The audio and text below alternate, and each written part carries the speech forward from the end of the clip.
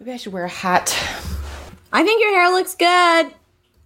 Oh, thank you. I'm very self-conscious about it slicked back like this. I feel like I look like a chuggy lesbian, but you know. No way. But as we discussed, chuggy is relative, so. Yeah, chuggy's relative and also like reclaim chugginess. Exactly. I feel like sorry, but like I feel like the word chuggy is fucking chuggy. Like, why did you come up with such a shit word? It's a pretty bad word. It's awful. Like, it just feels bad in the mouth. Chuggy. Chuggy. Oh, hey. Hello. Hey, how are you? Are we talking about chuggy? That works.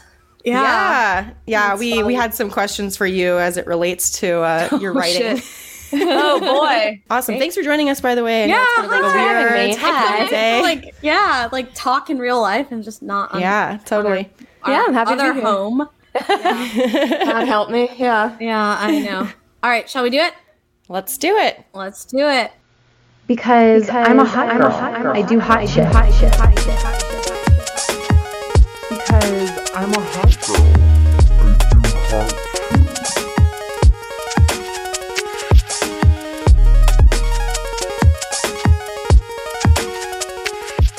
Hey, what's up, everyone? Welcome to another episode of Hot Girl Agenda. I am your shortest co-host, Yessie, joined by my much taller, much more statuesque co-host, Rara. Rara, what's up? Hey, what's up? Yes, it was very cute that we met, and I was like, oh my god, Yessie is as small and adorable and makes me feel like a gigantic Amazonian.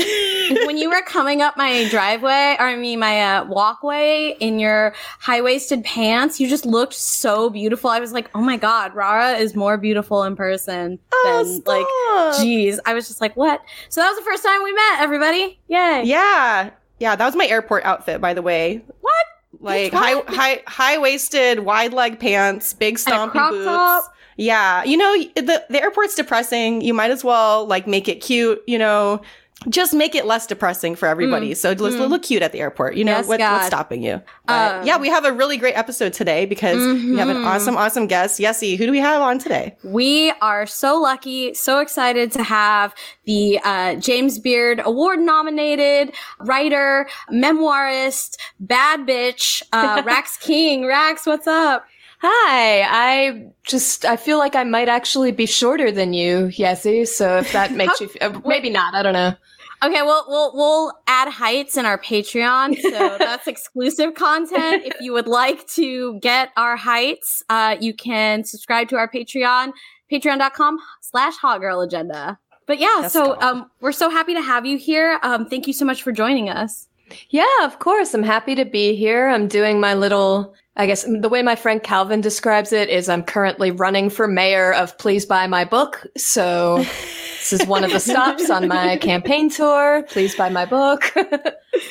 Well, perfect segue. You just wrote a book that's coming out on the 2nd, right? Called Tacky. Yeah. We are so thrilled to have you here to talk about it. So tacky, geez. Like when you think about the word tacky and all of the connotations they have, the majority of them negative. I guess one of the questions that I have is, what was the impetus for writing this book? Like, why would you cover this? Why would you do something like this?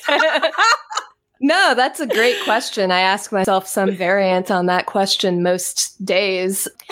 I guess I feel like tackiness as an institution doesn't get all that much attention. I think that, and I talk about this in my book because as part of the quote unquote research that I did for it, I read a lot of Susan Sontag, particularly notes on camp. Yeah. And the way she talks about camp is kind of similar to the way that I feel about tackiness, but I think with the big difference that a person who finds something enjoyable because it's campy is having a private, delightful experience of that thing, far separate from the experience that the creator of it intended them to have. Like they found something in it that the creator didn't put there deliberately, and that's why it's fun. And I think with something tacky, you can't really have that same experience. You can't find some private, weird little thing to like about, you know, the music of Fred Durst. You either just like it or you do not.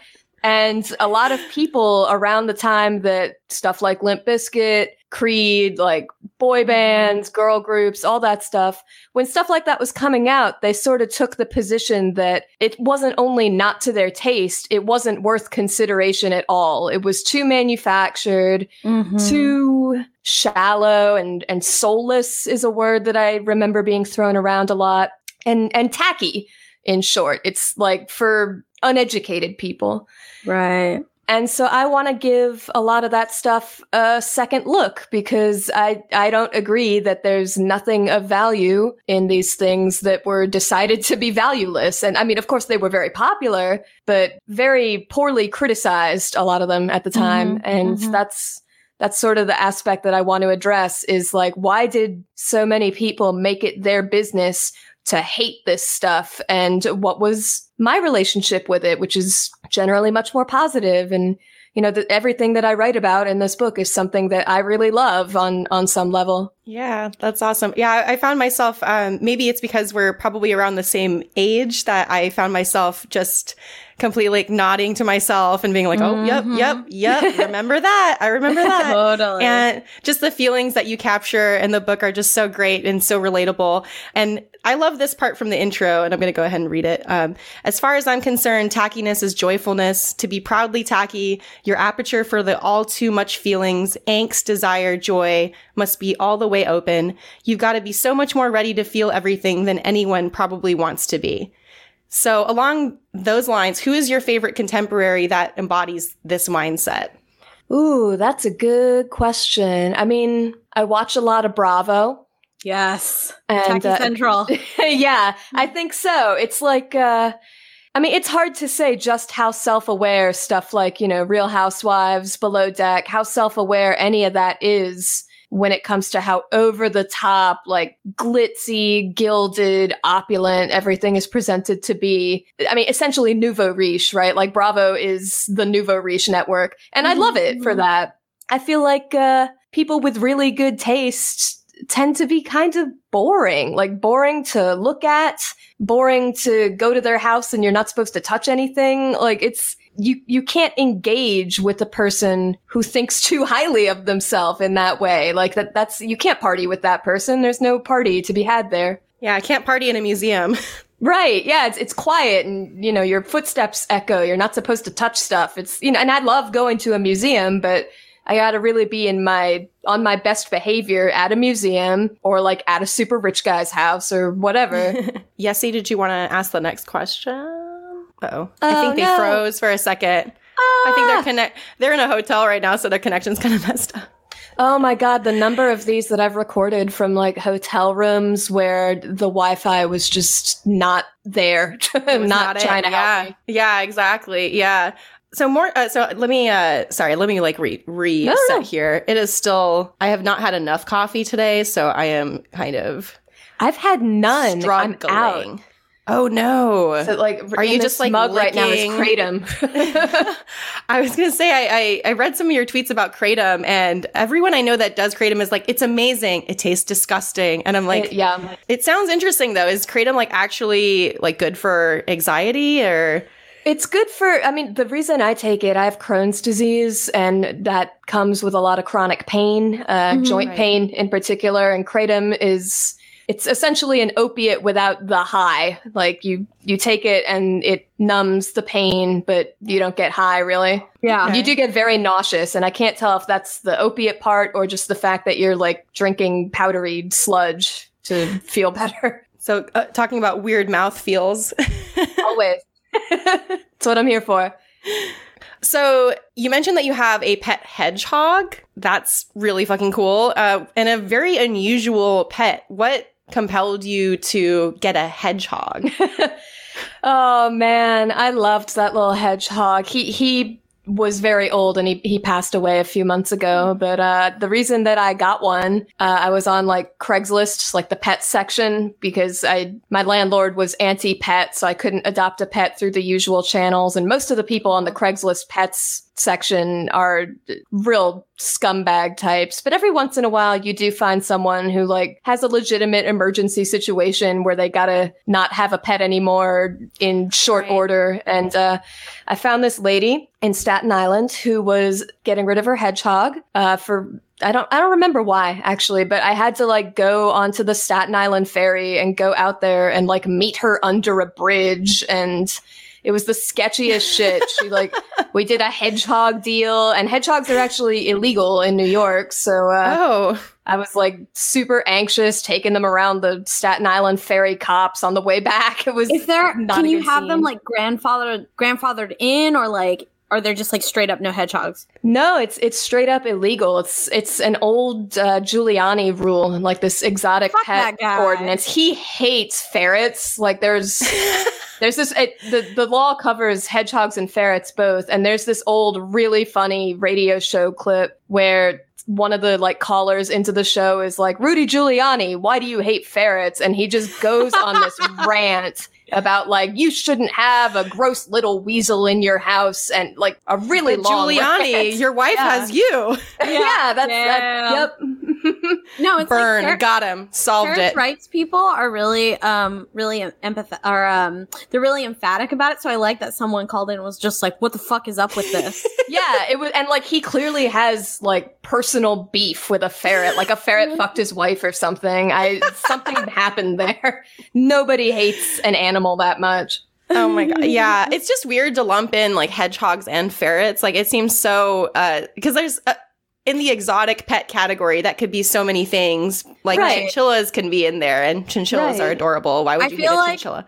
Hedgehogs were lumped in so that Giuliani wouldn't be speciesist. He was just like, what else can I throw in here so that I won't get attacked by the ferret lobby? It was, I mean, it made it a real pain in the ass to like take him to the vet or whatever. There are exotic vets that will see them, but obviously not that many in New York because they're illegal. Right. I love that guy's vet forever. Dr. whatever your name was. I think I saw you like 5 total times. I do not remember your name, but you did a great job. Thank you. Yessie, you had that one question you wanted to ask. Yeah. Sorry about the tech difficulties.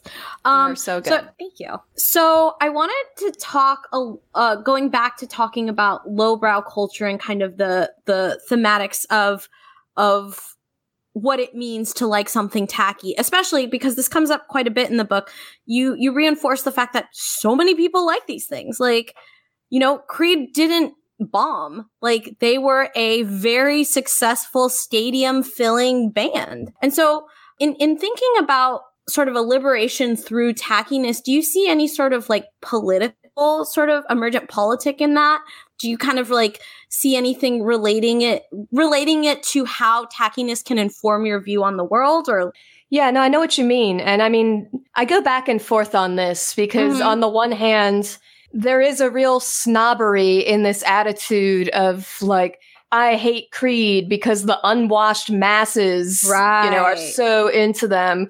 That's a really stupid bullshit way to consume culture. Like that's absolutely, that shouldn't even be a consideration. And of course it does work out sometimes to be pretty classist. Like you don't hate Creed because you hate Creed.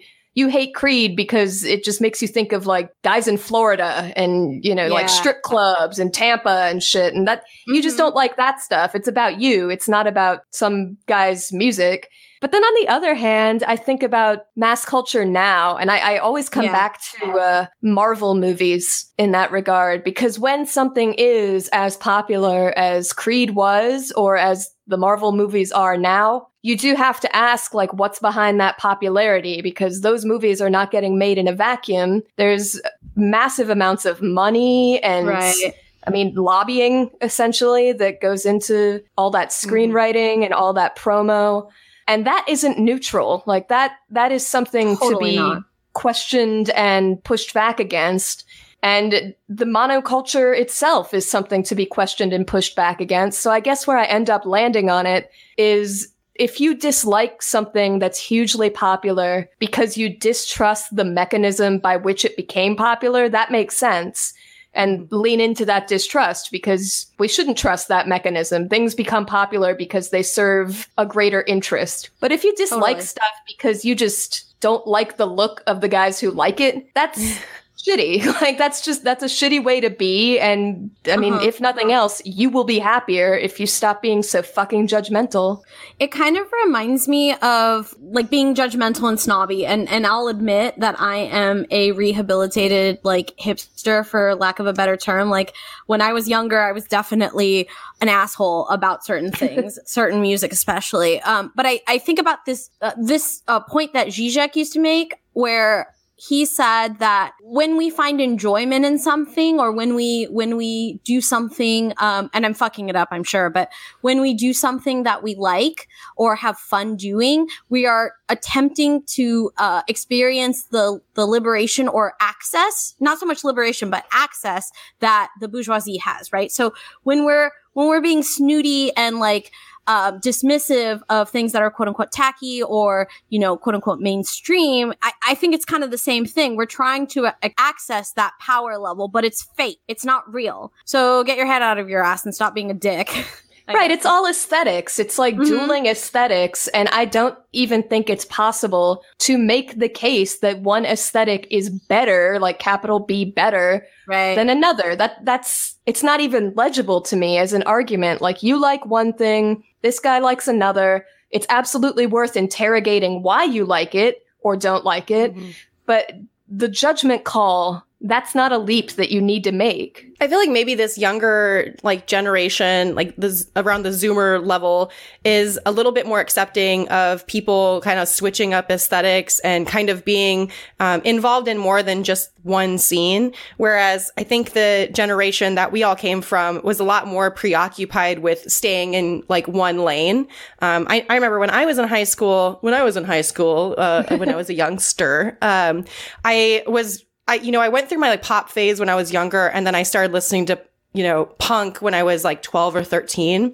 And then I felt like I couldn't listen to pop or really anything else because I was into punk and wanted to look like a punk. So I felt like very pigeonholed for, pretty much my whole high school career and high school experience. And it was like a secret kind of shame to like things that were really popular, especially, you know, like pop music and liking certain aesthetic, like the 2000s Y2K kind of popular girl, low-waisted aesthetic, that kind of thing.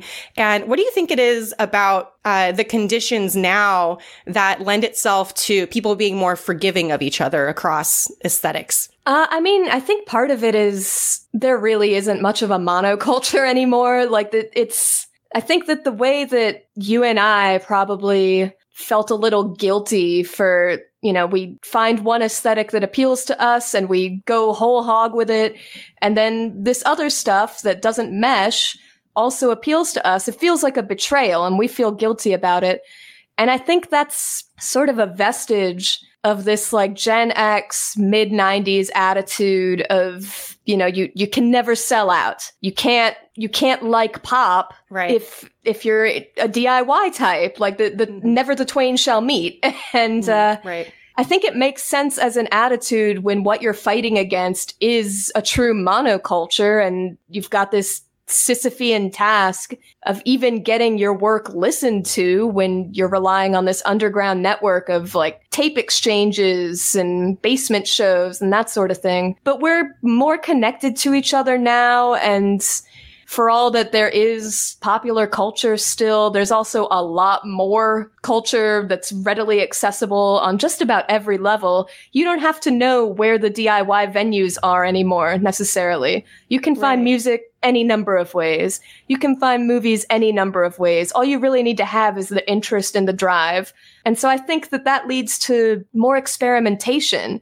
I can't imagine it even being a concern that, you know, oh, you're a punk in 8th grade, but you want to dress like a prep one day. Like, that was a huge concern for me. It was like punk versus prep. And it was very much a fight. And I don't know how much that fight still exists. I mean, I'm obviously not a teenager in high school right now, but it feels like its time has passed. Yeah, absolutely. Yeah, I think younger folks are just a little bit more accepting of people changing their minds about or integrating, more than one kind of aesthetic together and being more experimental and accepting of that experimental attitude. Yeah, I feel like when we were younger, it was far more rigid, especially for femme folks. Like being a young girl, I recall that rigidity and kind of the viciousness if you stepped out of line.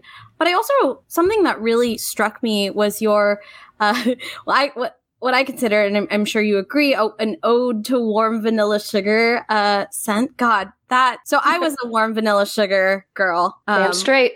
Hell yeah. And I haven't even really transitioned out of it. Like I just went to the more mature philosophy sweet cream, which smells very similar, just not as intense. But one of the things that really struck me is the equation between womanhood and dessert. Like that fucked me up. Like I was just like, whoa, like thinking about being available for consumption, being almost commoditized, right? So I wanted to ask you about that. How do you view that level of being objectified or consumed and sort of like, how does it still play out in your life? And then how does it kind of rub against your personhood and autonomy? Yeah, I have a complicated relationship with being objectified. I mean, for years, I was a stripper and, did all different varieties of sex work. And that, as a career, requires you to inhabit your own objectification, like from an outsider's perspective. You want to look at yourself and say, like, how can I make myself appealing? Not because I want to be appealing as a woman, but because I am selling a service. And, like any salesperson anywhere, I want to trick out my stall with an eye to what's going to please the customer. And that kind of forces you into this creepy feeling doublethink of, I look at myself in the mirror, I'm looking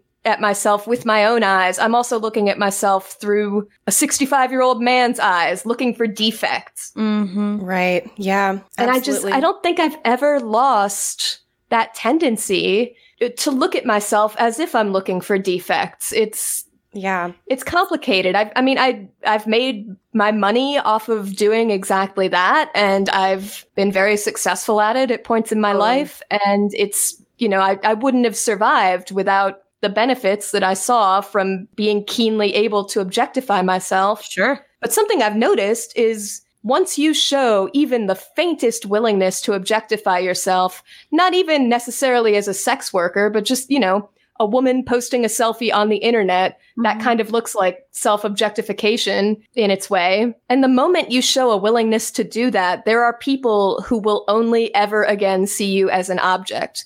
100% an object. Like they look at you through that lens of knowing you've been willing to objectify yourself once under limited circumstances, and they just go wide with it and you'll never escape it. And I don't think any woman can escape it. I genuinely don't think it's possible. I think that the sorts of women who criticize other women for complaining about it, they're deluded. And I think that we are all objectified by outsiders at one point or another. We all objectify ourselves at one point or another. The answer isn't finding a way to dodge it. It's finding a way to incorporate it into your sense of self so that you can live with yourself on the day-to-day basis.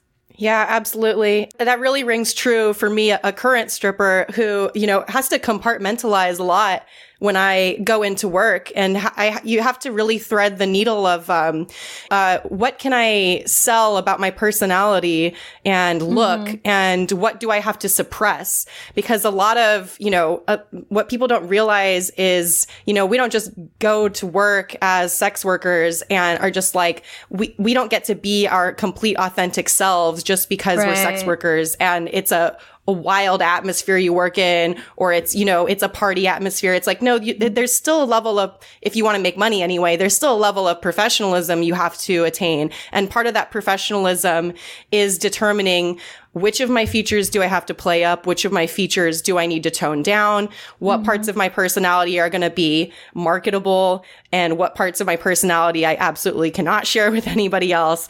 And what parts of my politics I can't share with anyone else, which is probably the most difficult thing in this day and age, is because, as anyone that's a sex worker knows, you just get inundated with people's political opinions, whether you like it or not. And even when you're actively avoiding it, something about being in a strip club or I'm sure like other aspects of sex work are like this too, but it really opens the floodgates for people's awful opinions about the world.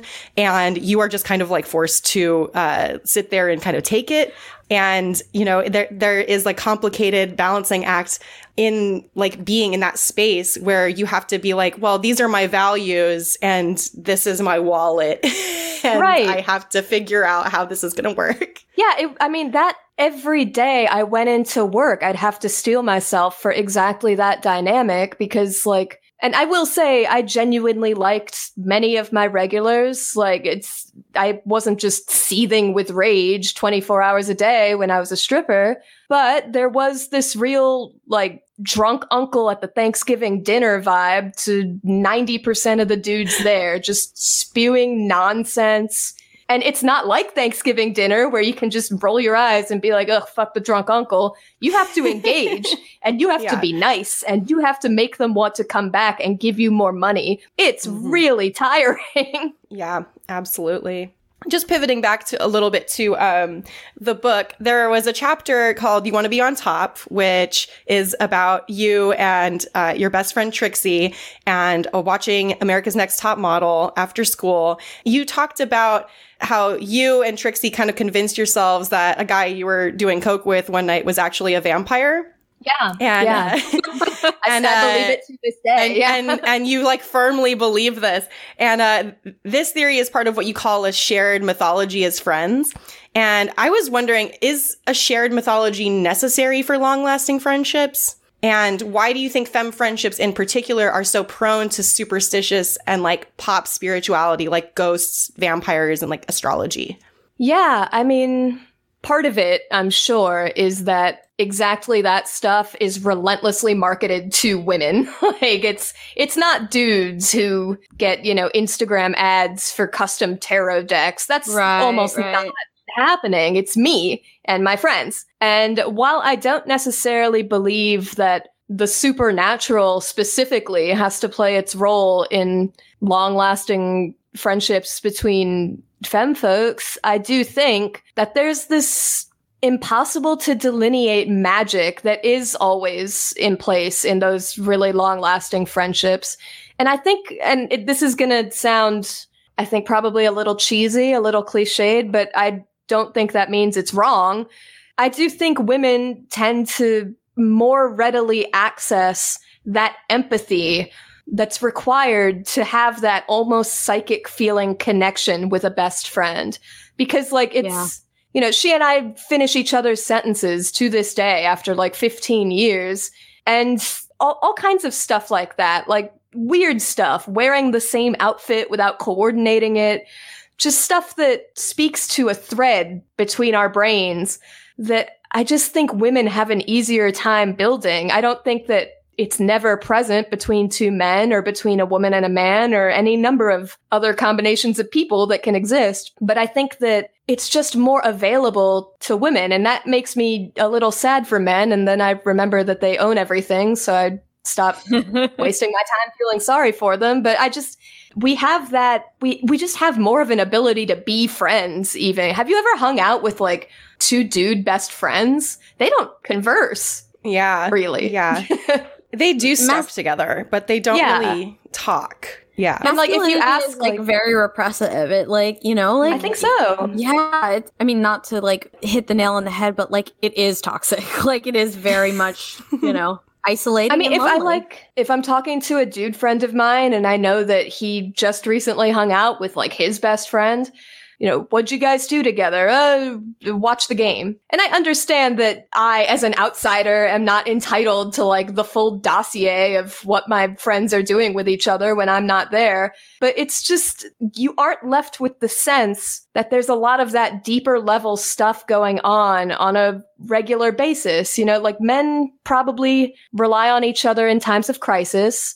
I'm sure they're there for each other. I'm sure they're more than capable of supporting each other, but they just aren't raised exercising those muscles the same way. And we exercise them all the time. Right. Yeah. I think that makes a lot of sense. Just going off my own anecdotal evidence of having been friends with a lot of guys, like in my 20s, and seeing, I'd be friends with like two guys, and then, one of them would come to me and tell me all their problems, and I would go to the other one thinking, well, this person, so what's up. And they're like, well, I don't know anything. Wait, what's going on? And it's I'm like, always the first one to hear about a breakup. I'm always the first one to hear that like someone's mom is sick. And I'm happy to have those conversations with my friends, of course. But it's just consistently surprising when a dude that I might not even feel like I know that well looks at me as a prefab confidant. Like, I don't even, it's not really about the skills that I have or the advice I can offer. It's that I'm a woman who is neutral and there. Yeah, it feels almost like you are kind of like a prop in their life in a sense. I got that from a lot of my male like friendships in my 20s. Was I just felt like I was kind of there as like a witness to their life. And even when I had advice to give or insight to offer, it was more like I was just someone to vent at until they figured it out on their own. Yeah, they that's don't a very take alienating advice. feeling. It's totally alienating. I'm sorry to cut you off. I got excited. I don't want to pretend that like I get nothing out of being friends with dudes. Some of my closest friends are men who are full people, of course, able to empathize and sympathize and think things through. But there is a real expectation that I, as a woman, am more available for that than an equally close male friend. And I'm not going to pretend I'm unavailable to be a friend to my friends. But it does begin to get frustrating when it's a dude that I'm close with and he thinks that closeness means it's my job to remind him to call his mother or something. Stuff like that. It's friendship as secretary. Yeah, that's a great way to put it. Yeah, and it's interesting to see which relationships with men kind of survive and actually do evolve into something deeper, and which ones kind of like fall to the wayside, because as you get older, you have less time for these kind of surface level interactions and surface level relationships. And I feel like if those psychic barriers don't come down at some point, you're kind of resigned to having a surface level relationship with someone, or an exasperating kind of situation where you're just like, well, I'm friends with this person, but they're difficult, and I'm not really getting that deeper sense like, I would with a femme person that I've known for exactly the same amount of time. And it's really interesting how femme people are just conditioned to kind of like bring those psychic barriers down around each other a lot quicker than men. And it makes me really sad for men. But then again, we got to worry about ourselves at some point. It kind of reminds me of like Federici, how Federici talks a lot about the invisible labor that women and feminized people do all the time. Like, and it's just like you said, Rara, we're conditioned because from the jump, we're positioned to do that invisible labor of caring, of emoting, of relating. And so then we become avatars for that throughout the rest of our lives. For other women, which is cool because you bond, but for men too, like, we just reproduce that over and over again. Yeah, I think it becomes, Lord knows the phrase emotional labor is worn the fuck out. And I a little bit like never want to hear it again.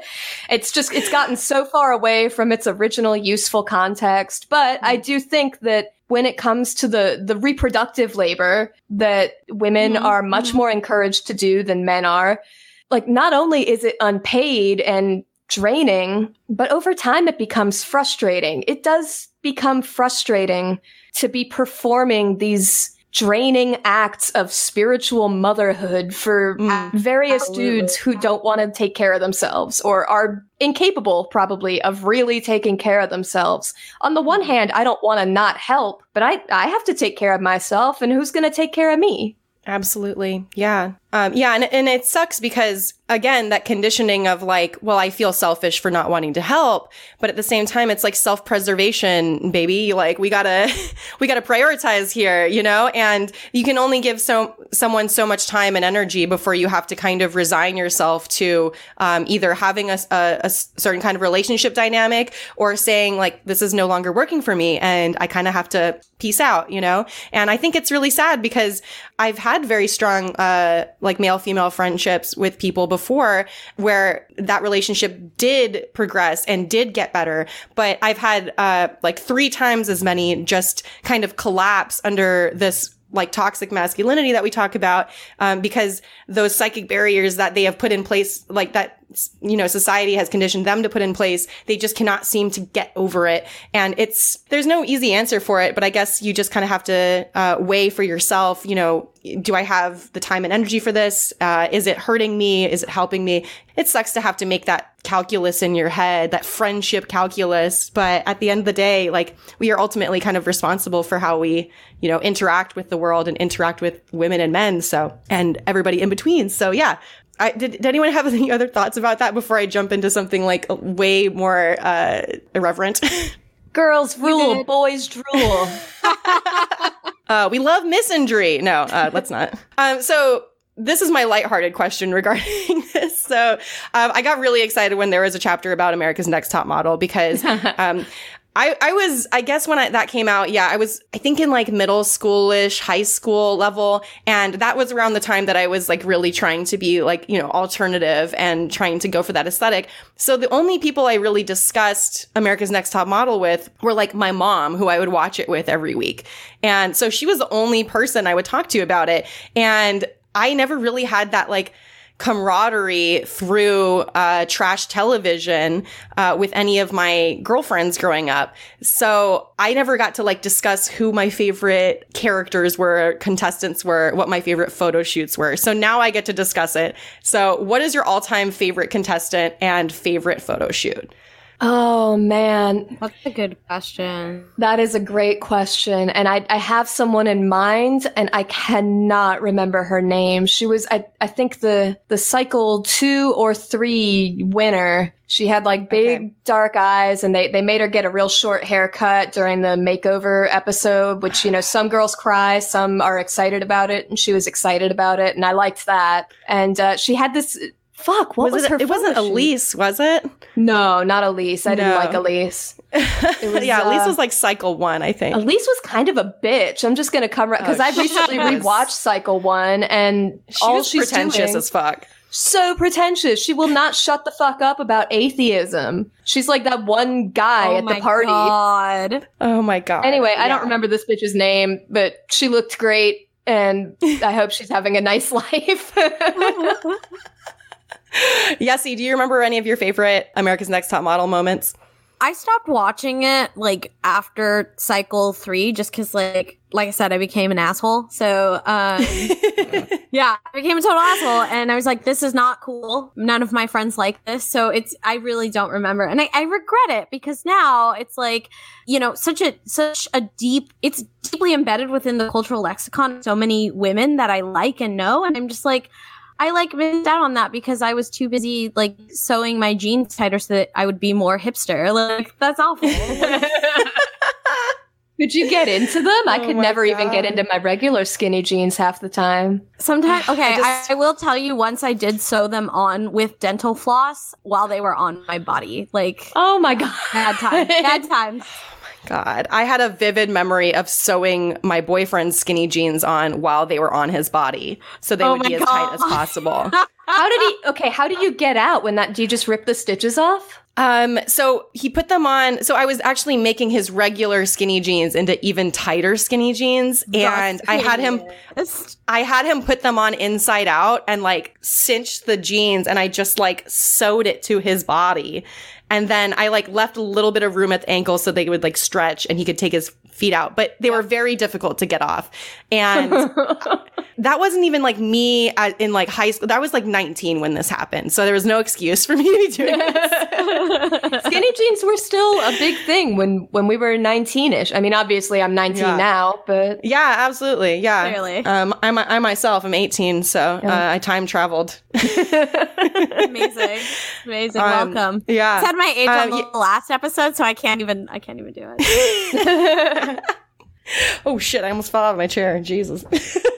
Yeah, I'd say like, I just remember, because I was doing kind of a rewatch of America's Next Top Model last year, and boy, did they do blackface a lot on that show. Oh my God, I do remember that. Deal with that. And Twice like they very did it. creative forms of blackface that like nobody was asking for. They dressed white models up like black women and like Asian women, Latino women constantly. And they had black and Latina models every time. And nobody, and what kills me is like the failure on every level of production for that to even become a thing, because they had to get every single, I mean, the contestants themselves were like completely desperate to be, accepted into this world. So you can almost understand that mindset, but it's like, in order for blackface to happen twice on that show, they had to have like the producers agree, the stylists agree, the makeup artists agree, and basically everyone down the line to the models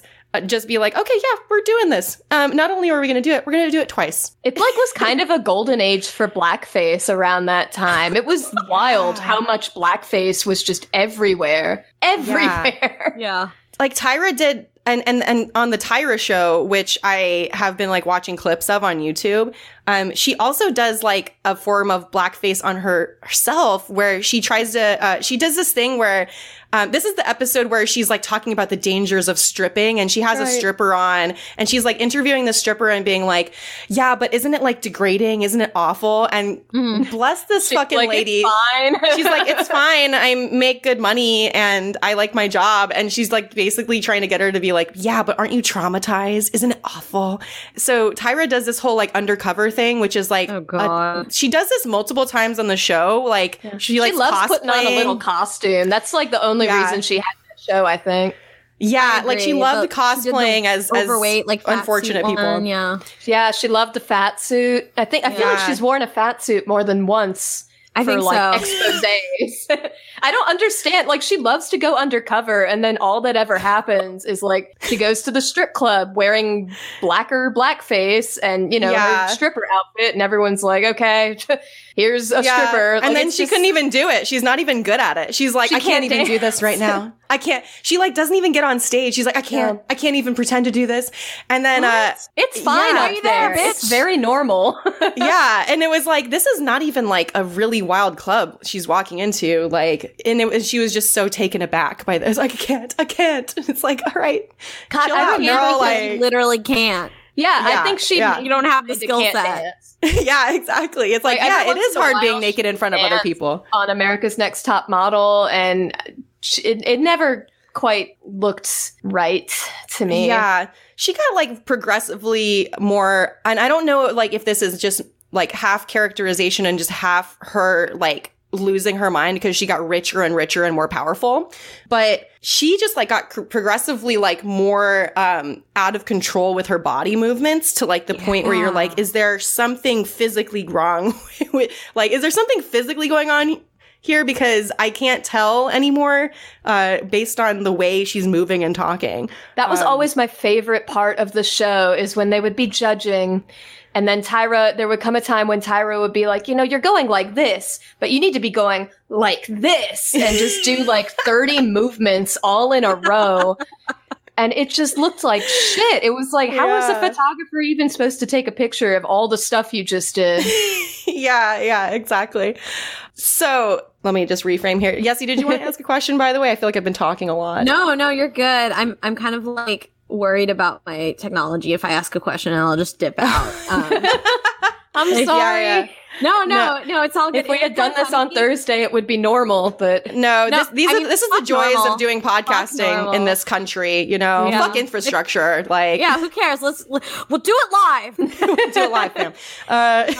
No, it's funny because Rob's at my house right now and I'm on the road, and so it's just like it's like Freaky Friday but hot. yeah, that sounds really sexy. Being on the road and having bad Wi-Fi. Yeah. So we talked a lot about tackiness because this is what your book is about. But I was curious, what tacky clothing item or accessory are you most proud of? I wear my little nameplate necklace that says bitch on it pretty much every day. I'm like kind of surprised with myself. I'm not wearing it right now. And I am presently wearing a Juicy Couture tracksuit. Ooh. Oh, hell yeah. Circa like 2004, 2005. It's very comfortable. I always walk my dog in it. And recently I learned that, you know, there's a corner store by me with all the old guys who hang out in front of it, like every corner store. And they call me Pink Tracksuit Girl. And I find that very cute. You have a signature look now. Yeah, I'm like a fun little neighborhood figure in my pink tracksuit. What do you think it is going to be like your tacky evolution as you get older? Because like what I've always loved about tacky women is it's like the older we get, the more insane we get with our looks and our outfits. Like, what do you envision yourself looking like in about like 20 years? I have some precedent to go on because I had a grandma and she was my dad's mother. She was like this elderly Jewish lady with just dog shit taste. All of her jewelry was so huge, like to the point that it would weigh her arm down a little bit to wear a bracelet and stuff like that. And she had like a long cigarette holder and a cigarette case that I have now and all these fur coats that I don't even know what animal most of them are. And I feel like that's going to be about where I'm at, is just like the elderly Jewish lady who can kind of speak Yiddish and wears so much jewelry it's hard to move around. I love that. I envision myself in like really big blousey fabrics, you know, with like some really big prints on, just like taking up as much space as possible, you know. Like the caftan, the model. Oh my God, yes. That was kind of my vibe too. I always thought I would go like full Berkeley mom though with it, like you know, wooden jewelry that came from Guatemala and like Birkenstocks all the time. But now that I'm in my 30s, I'm kind of like, what if I just, when I turn, 50, I just start dressing like a 19-year-old skater? I think that might be good. Just like fisherman beanies and big shirts and chore jackets and things like that. Yeah. Kind of like Vans. Eileen Miles. Eileen Miles has a That's a good model. Yeah. I think it's like a regional thing too. So I think it's regionally wherever I end up is going to influence my style a lot. Like if I end up in the North, I'm definitely going to be big turtlenecks, but like neon turtlenecks, big glasses, like big hats. But I think if I'm going to be like in a tropical setting, big, blousey caftans, basically just something really loud and very like, oh, what's our neighbor wearing today? She's always so wacky. And I kind of just love the idea of being like a decoration in somebody's life, like that's kind of like peripheral to mine. Yeah, you're like the flamingo lawn decoration for all your neighbors. Exactly. Rax, thank you so much for coming on the show. The conversation was great. Let's plug your book. Let's plug you. When is your book out? What's its name? Where can people find it? And where can people find you? Yeah, my book is called Tacky, Love Letters to the Worst Culture We Have to Offer. It comes out November 2nd. You should buy it, and then you should also buy a bunch for everybody that you know. And if you don't feel like doing that, then A, fuck you, but B, you can also listen to my podcast, Low Culture Boil, where we talk about trash culture also, because I'm a one-trick pony. Or you can find me on Twitter at Rax King is Dead. Thank you so much. Thank you so much. Thanks for having me. Yeah, and y'all don't forget to subscribe to the Patreon. It's patreon.com/hotgirlagenda. We will be releasing some more bonus content and doing all sorts of fun stuff in the future, so get on it. All right, thank you, Rax, so much, and we'll see you next time on Hot Girl Agenda. Bye-bye. Bye.